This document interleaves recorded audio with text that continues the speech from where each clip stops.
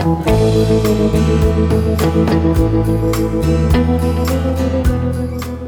Book of the Dead.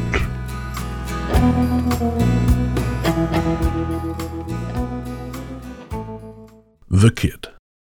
The story I'm about to share is my experience which took place in my family's previous apartment, way back in 2016.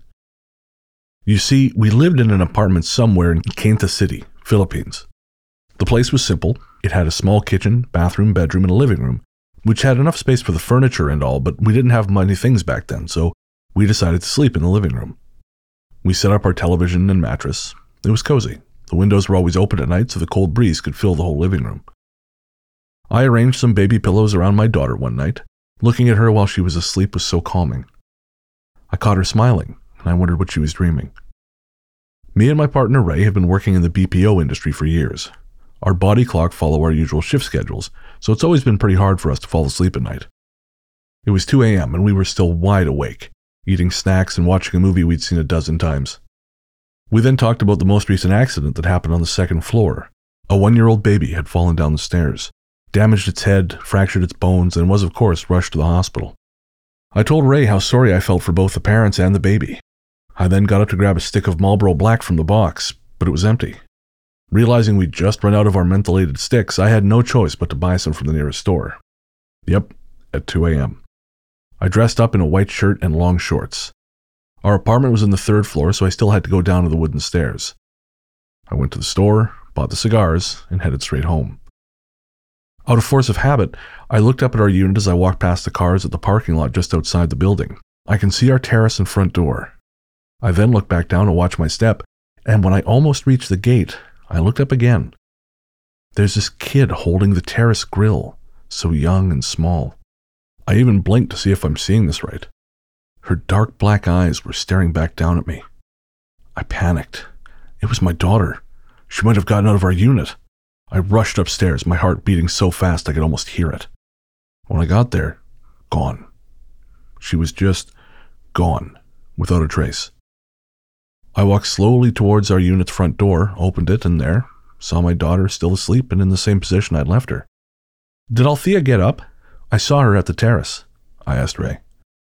He then looked at me with this puzzled look on his face and answered, "What?" "Yeah, I just saw her. That's why I rushed in." The still puzzled expression on his face clearly answered my question. I was about to get out to investigate when I reached for the doorknob. I realized my daughter's 8 months old. She still can't walk. And what's more, she can't possibly reach and turn the doorknob. The kid I saw was taller and older than my daughter. My heart was beating so fast. I knew what I'd seen. It was clear and solid. I couldn't say if it was pale white, but she was totally looking back at me with black eyes. Just black, no pupil, no conjunctiva, just black. I didn't even think about it at the time because my daughter has long eyelashes and it was dark. But I was somehow relieved, and I think it's better to be something else than my daughter, and no, I know what you're thinking. The kid that fell down the stairs is still alive. Months later, it's around 7 p.m. and I was preparing myself for work. Took a quick selfie, the doorway and terrace behind me in the photo. I uploaded it on Facebook as a profile photo. Soon after I uploaded it, one of my closest friends posted a comment. "There's a kid behind you." I looked at the photo again. I almost dropped my phone. The kid in the photo is the exact same kid I saw at the terrace. Those same black eyes.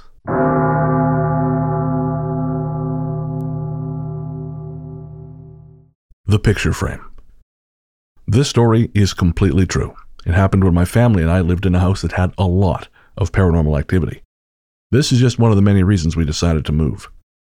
You have to know the entire story to understand. This is just part of it.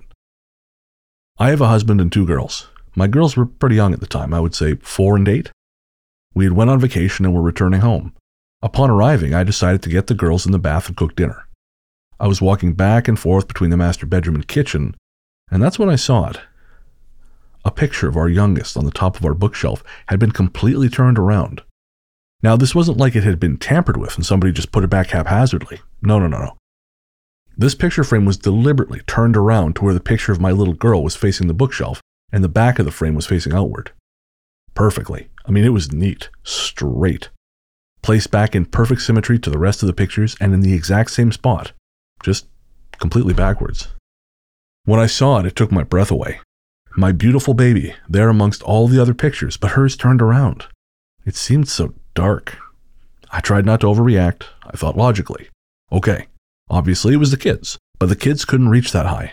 Not without a ladder, and they had not been on a ladder. And I mean, I'm with them every single minute of every single day.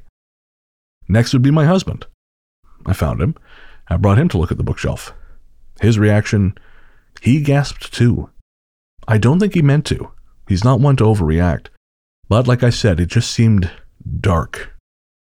He said he didn't do it. And I mean, what motivation would a loving father have to do that to a picture of a child? I know it wasn't like that before we left for our vacation.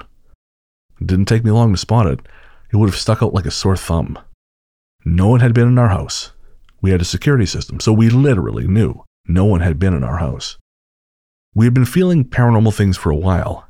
It had literally gotten to the point where I would shout and say, "Stop it," when something paranormal would happen. Pictures fell off the wall all the time. Footsteps could be heard all the time. My kids were crazy scared all the time. Dreams, visions, sightings, you name it. I began to think that whatever it was targeting my kids, and I was ready to get the heck out of Dodge. This was my final straw. I finally talked my husband into it, and mixed with a few other things going on, we decided to sell. Since then, nothing. My kids are happy and aren't terrified. There have been almost zero paranormal issues, aside from the lights turning on twice, which could have been caused by nearly anything electrical. My house is peaceful. I never really realized how terrified I was in that house until I got out. I'm so at peace here. It's amazing.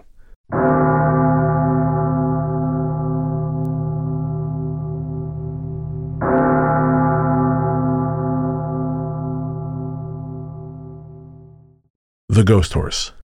This was told to me by my mother. She is from Sylhet, Bangladesh. This takes place when my mother was a child. She and her family were visiting one of her grandma's homes. The whole family was getting together after a very long time. Some of them had visited each other's homes in between the last great gathering, but there have been a few who have not seen each other since. As is usual for Bengali families of that era, her family, both immediate and not, was quite large. Luckily for them, my mother's grandma's farmland was quite big and had a few houses on it and a worker's house, when they used to have workers helping them tend to the crops and animals. The area had other farms and forests close by. At this time, none of the farms had electricity, and at night, especially on moonless nights, you couldn't even see the end of your nose. Candles, lanterns, and torches were used to light, and though they were good for giving some light to a small room, they were not really good when you were moving from one house to another on the farm, other than to give you enough light to see that you were not stepping into a ditch or heading in the right direction, following a well-trodden path. The day was merry and joyful, with meals served, snacks, games being played, and much talk and banter. Everyone was talking about new happenings in their lives, new members of the family, and so on. As the day drew to a close and night set in, it was about time for people to head to sleep.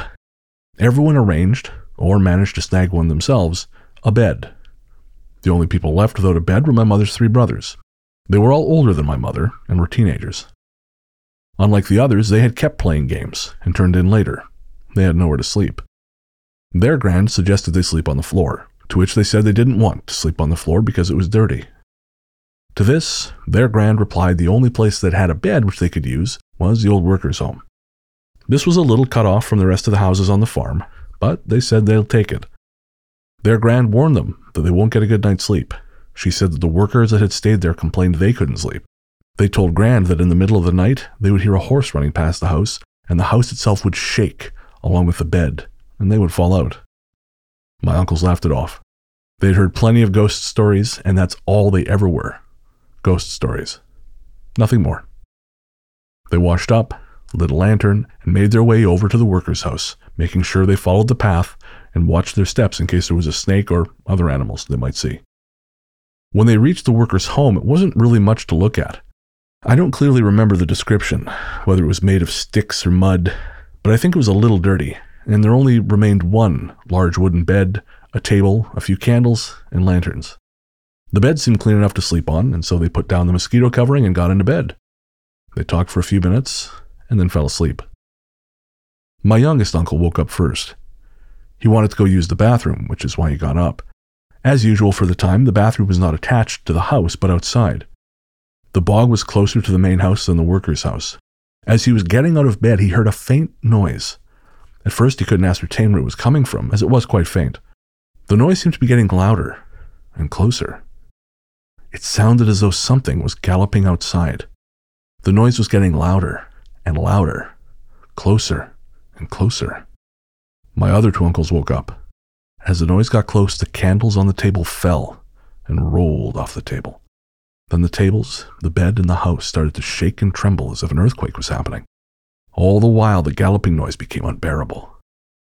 The house was shaking, the bed was jumping, and it knocked my uncles out of bed. They didn't say it very clearly, but it sounded like a giant horse was running by the house. Just then, the noise started to die down, as if whatever was making it had galloped past the house. My uncles picked themselves off the floor and got into bed. They felt scared but didn't want to venture outside. Tired, they started to drift back to sleep, and that's when they heard the faint galloping sound again. They shot wide awake. Again, the table, the bed, and the house shook as a galloping sound passed the house. My uncles, now wide awake, scared and trying not to fall off the bed, and just as before, the noise died down as it started. The galloping thing had passed. Only this time, my uncles were too scared to even try to sleep again. The galloping sound, the shakes, and my uncles trying not to fall off the bed repeated a few times that night.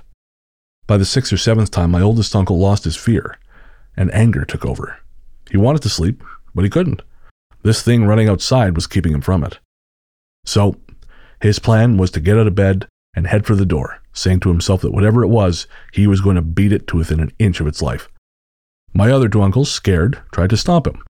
They held on to him as another galloping round was being made. The shaking of the house made them lose balance and fall to the ground. This enraged my older uncle even more. The others were trying to calm him and keep him in the house.